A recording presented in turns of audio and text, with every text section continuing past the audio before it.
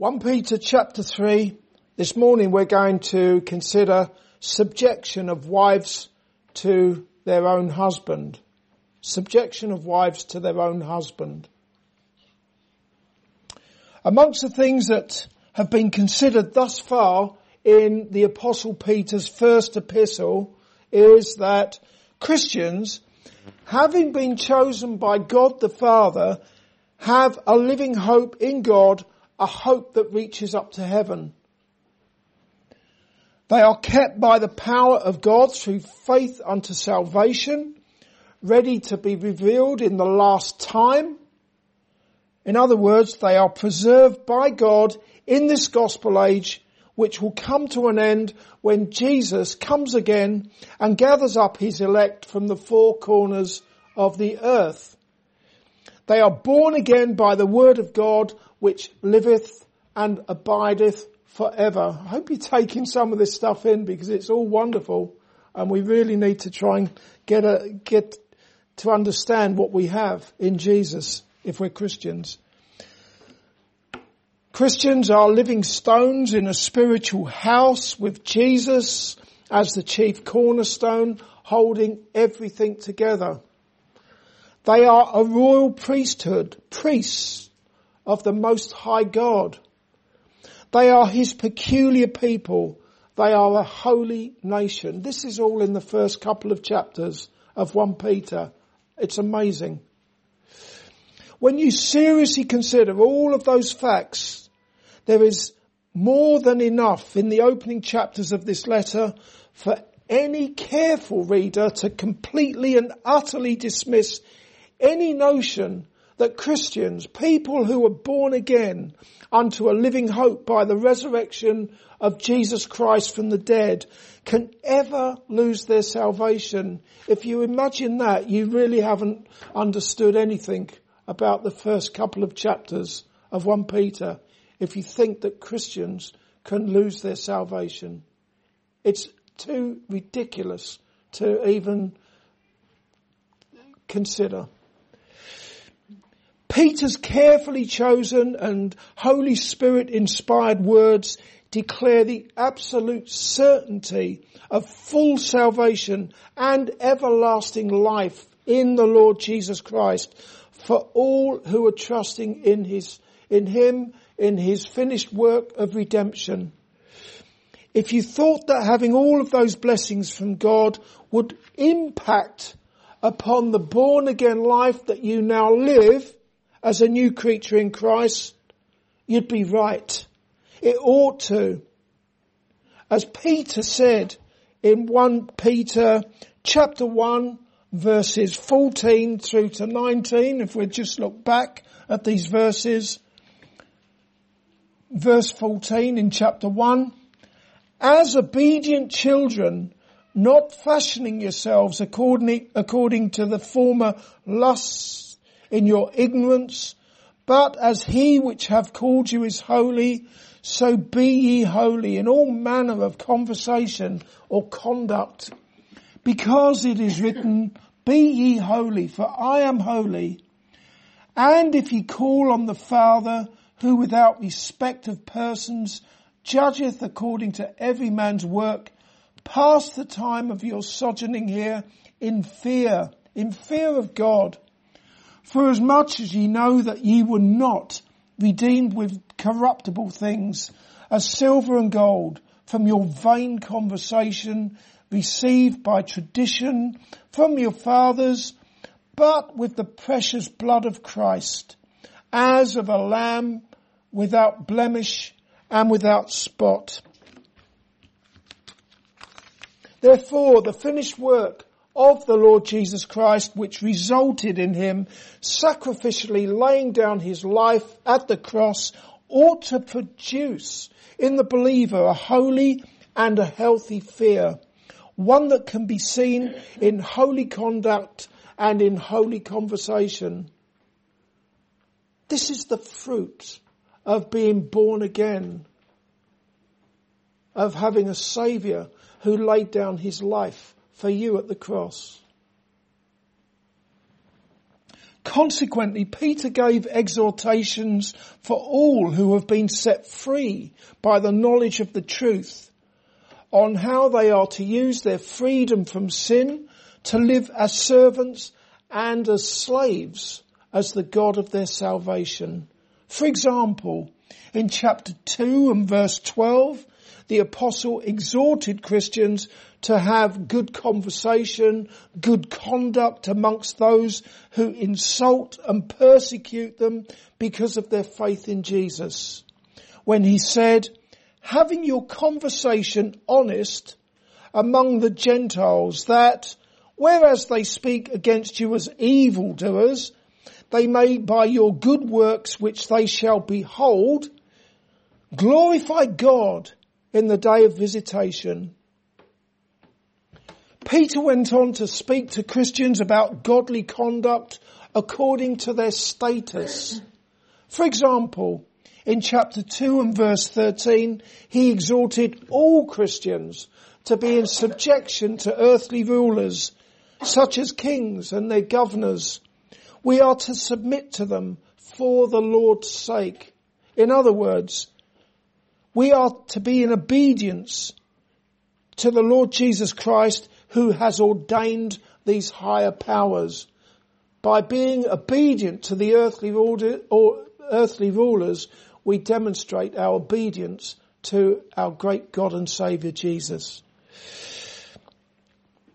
And to slaves or house servants, Peter said in chapter 2 and verse 18, that they were to be subject to their masters with all fear of God. Not just to the nice masters, but to the nasty masters, the wicked masters, even when they were being beaten for no good reason. Their example to follow was Jesus, who when he was reviled not again. When he suffered, he threatened not, but committed himself to his Father. Likewise, when you suffer unjustly, rather than retaliate, you are to look to God, whose child you are. That is well pleasing to your heavenly Father. Also, the person who fixes his gaze upon the Lord Jesus Christ when he is being shamefully treated, and not just when everything is going well for him, is truly blessed, everlastingly blessed. We don't want to just be fair weather Christians. Today, having looked at exhortations to slaves, we shall look at exhortations from the Apostle Peter to wives.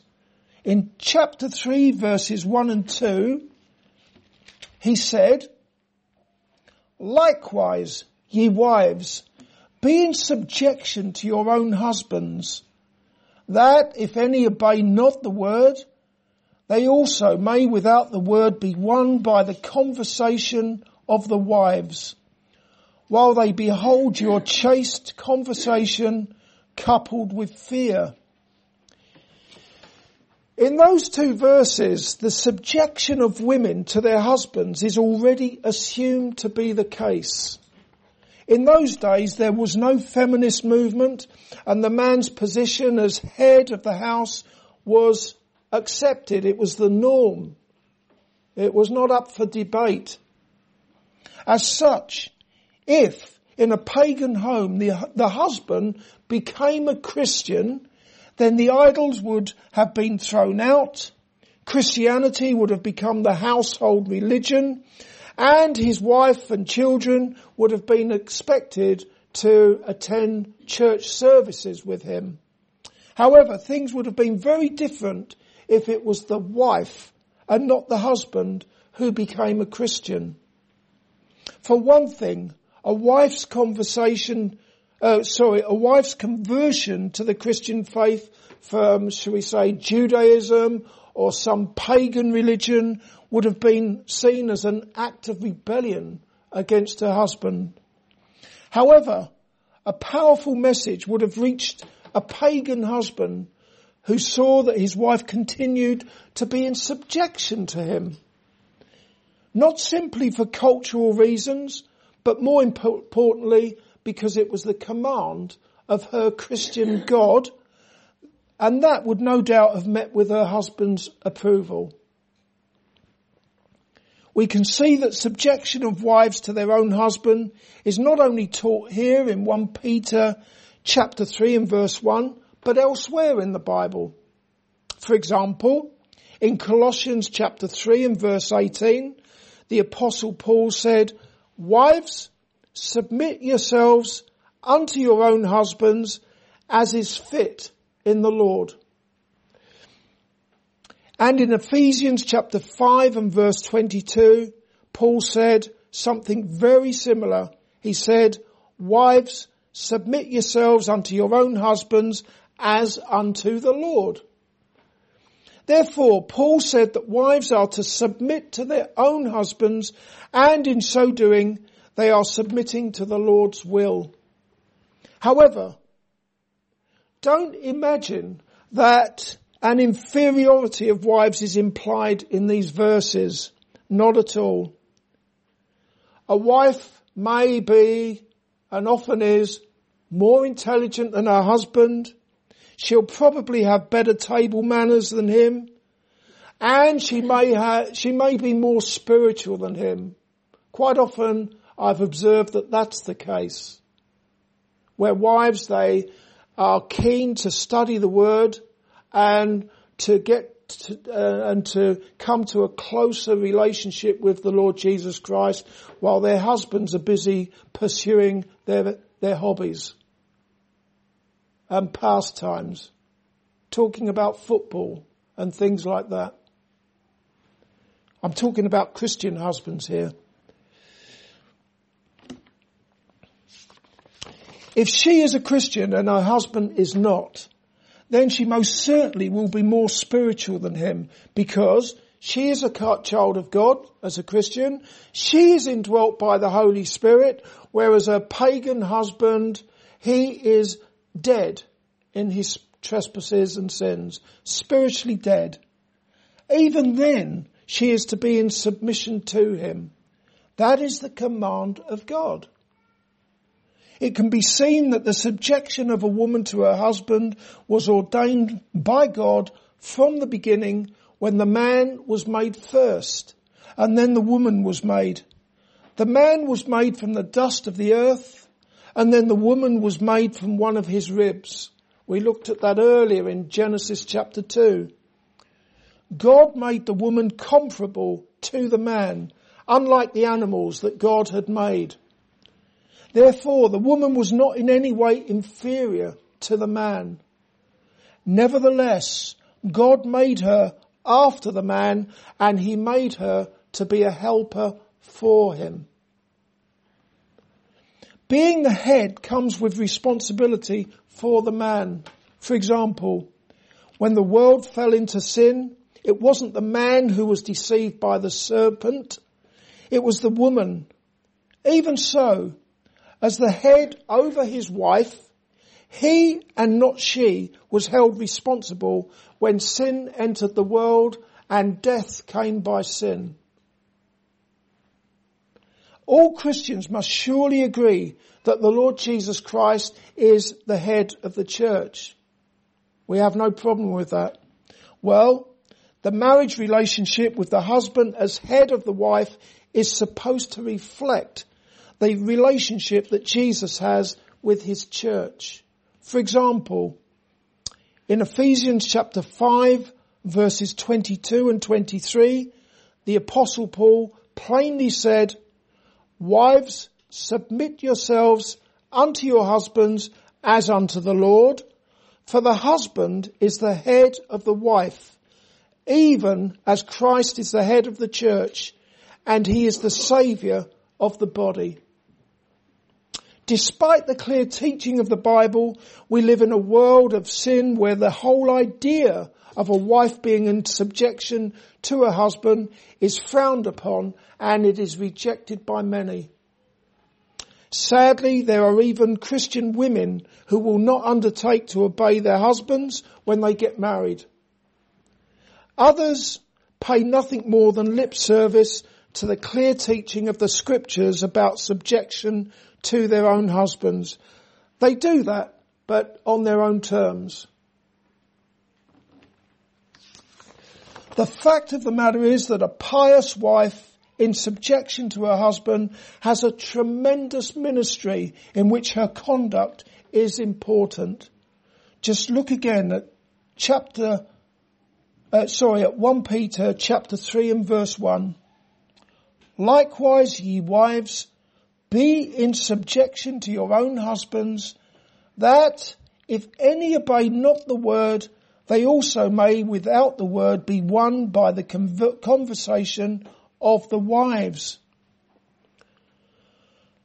Verse 1 applies to Christian wives whose own husband obeys not the word. In other words, he is not a believer in the Lord Jesus Christ. He has not obeyed the gospel of Christ. He has not shown repentance towards God and faith in Jesus. Peter was saying that unbelieving husbands can be won or gained for Christ by the behaviour of their wives. That really is something, isn't it? What that does not mean is that wives are to say nothing. Inevitably, a Christian wife will pray for opportunities to speak to her own husband about the love of God, the riches of his grace, and his abundant mercy towards repentant sinners through faith in the Lord Jesus Christ. That is right and proper.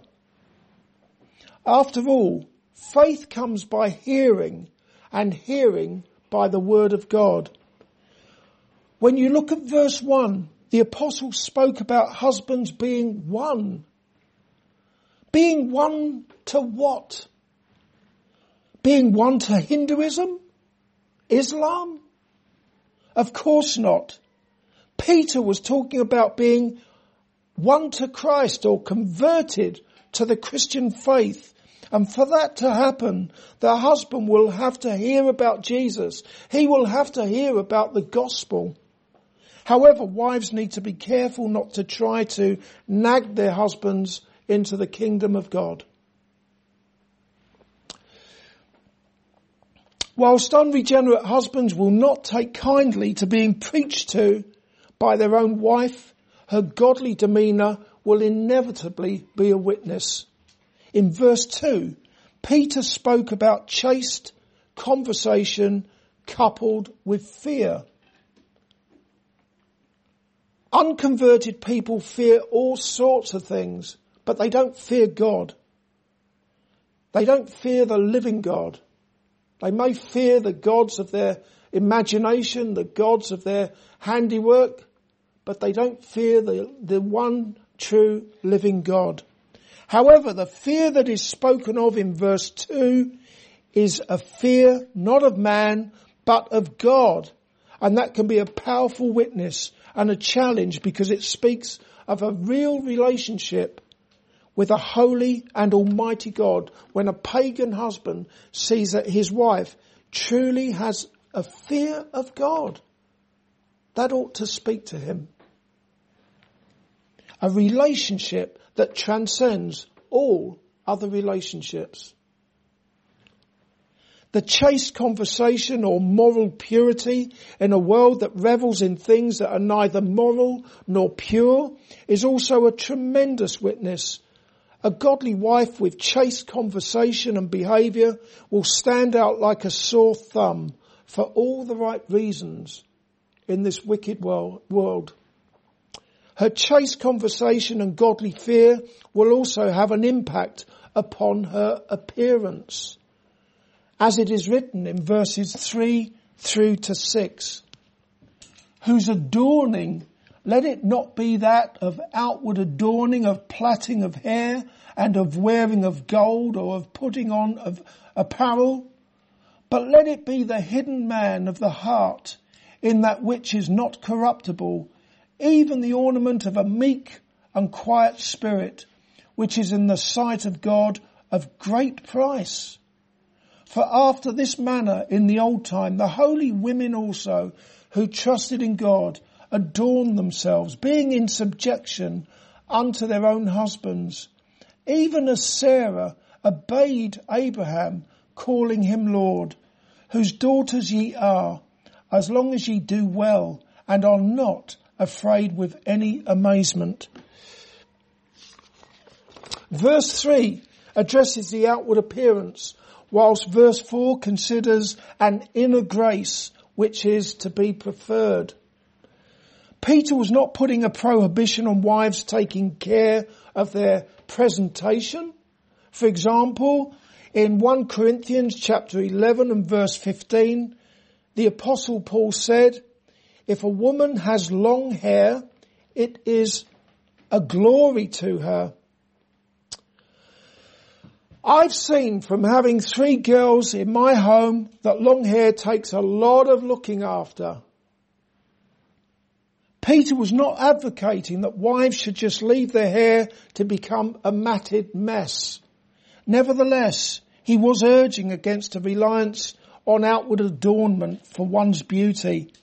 Primarily, the attractiveness of wives should proceed from an inner grace and not from elaborate hairdos, fancy jewellery and clothes. The Lord Jesus Christ, who is full of truth and grace, dwells in the hearts of all who are trusting in him. Consequently, when Christian wives exhibit something of the truth, the grace, the meekness that comes from having a saving faith in Jesus, that is a beautiful thing, and that is pleasing to the Lord. It's generally a good idea to see how things used to be done in olden days. And in verse 5, the holy women of old are commended by the apostle for their meek and quiet subjection to their own husbands. Their holiness stemmed from the fact that their faith and their hope was in God. Nowadays, in the southern states of the United States of America, children address their own father as sir, and they address their mother as ma'am. That doesn't mean that every child everywhere in the world ought to do likewise, but it certainly does acknowledge a respectful subjection of a child to his father and his mother. Likewise, in the Old Testament, Sarah addressed her husband, Abraham, as Lord. Peter wasn't saying that Christian wives ought to address their own husband as Lord, but it does nevertheless convey the fact that Sarah, who is given the accolade of being the mother of believing wives, was in subjection to her husband, Abraham. She called him Lord, she obeyed him. Therefore, dear Christian wives, never mind the spirit of this age, which will inevitably preach against that which is pleasing to God. Far better to follow the example of your mother, Sarah. I would like to finish by considering the triune God. In the London Baptist Confession, it is written concerning God that in this divine and infinite being there are 3 subsistences: the Father, the Word or Son, and Holy Spirit, of one substance, power, and eternity, each having the whole divine essence, yet the essence undivided. The Father is of none, neither begotten nor proceeding. The Son is eternally begotten of the Father. The Holy Spirit proceeding from the Father and the Son, all infinite, without beginning, therefore but one God, who is not to be divided in nature and being, but distinguished by several peculiar relative properties and personal relations, which doctrine of the Trinity is the foundation of all our communication with God and comfortable dependence on him. There is no question about it. All 3 persons of the triune Godhead are fully and equally God. Yet for all that, there is subjection within the Godhead. The subjection of the Son of God to his Father is clearly seen in his work of redemption. For example, when Jesus came into the world, he said, "Sacrifice and offering you did not desire, but a body you have prepared for me. In burnt offerings and sacrifices for sin you had no pleasure. Then I said, Behold, I come. In the volume of the book it is written of me, to do your will, O God." As such, when the Son of God came into the world to redeem lost sinners, he did the will of his Father who sent him. Consequently, Jesus became obedient unto death, even the death of the cross, as he bare away their sins. From those words we can see, in 1 Corinthians chapter 11 and verse 3, the Apostle Paul said, "But I would have you know that the head of every man is Christ, and the head of the woman is the man, and the head of Christ is God." From those words we can see that Jesus has authority over man, man has authority over woman, and God the Father over Christ. But just as the Baptist Confession rightly affirms that the Son of God is in no way inferior to his Father, we can confidently say that the woman is in no way inferior to the man. Finally, whilst others dismiss the subjection of wives to their own husband, or else they dismiss marriage as an irrelevance, or else they give their approval to same-sex marriage, which is nothing less than a perversion of what God has ordained, may it please Christian wives to be in subjection to their own husband as unto the Lord, for the glory of God their Father. Amen.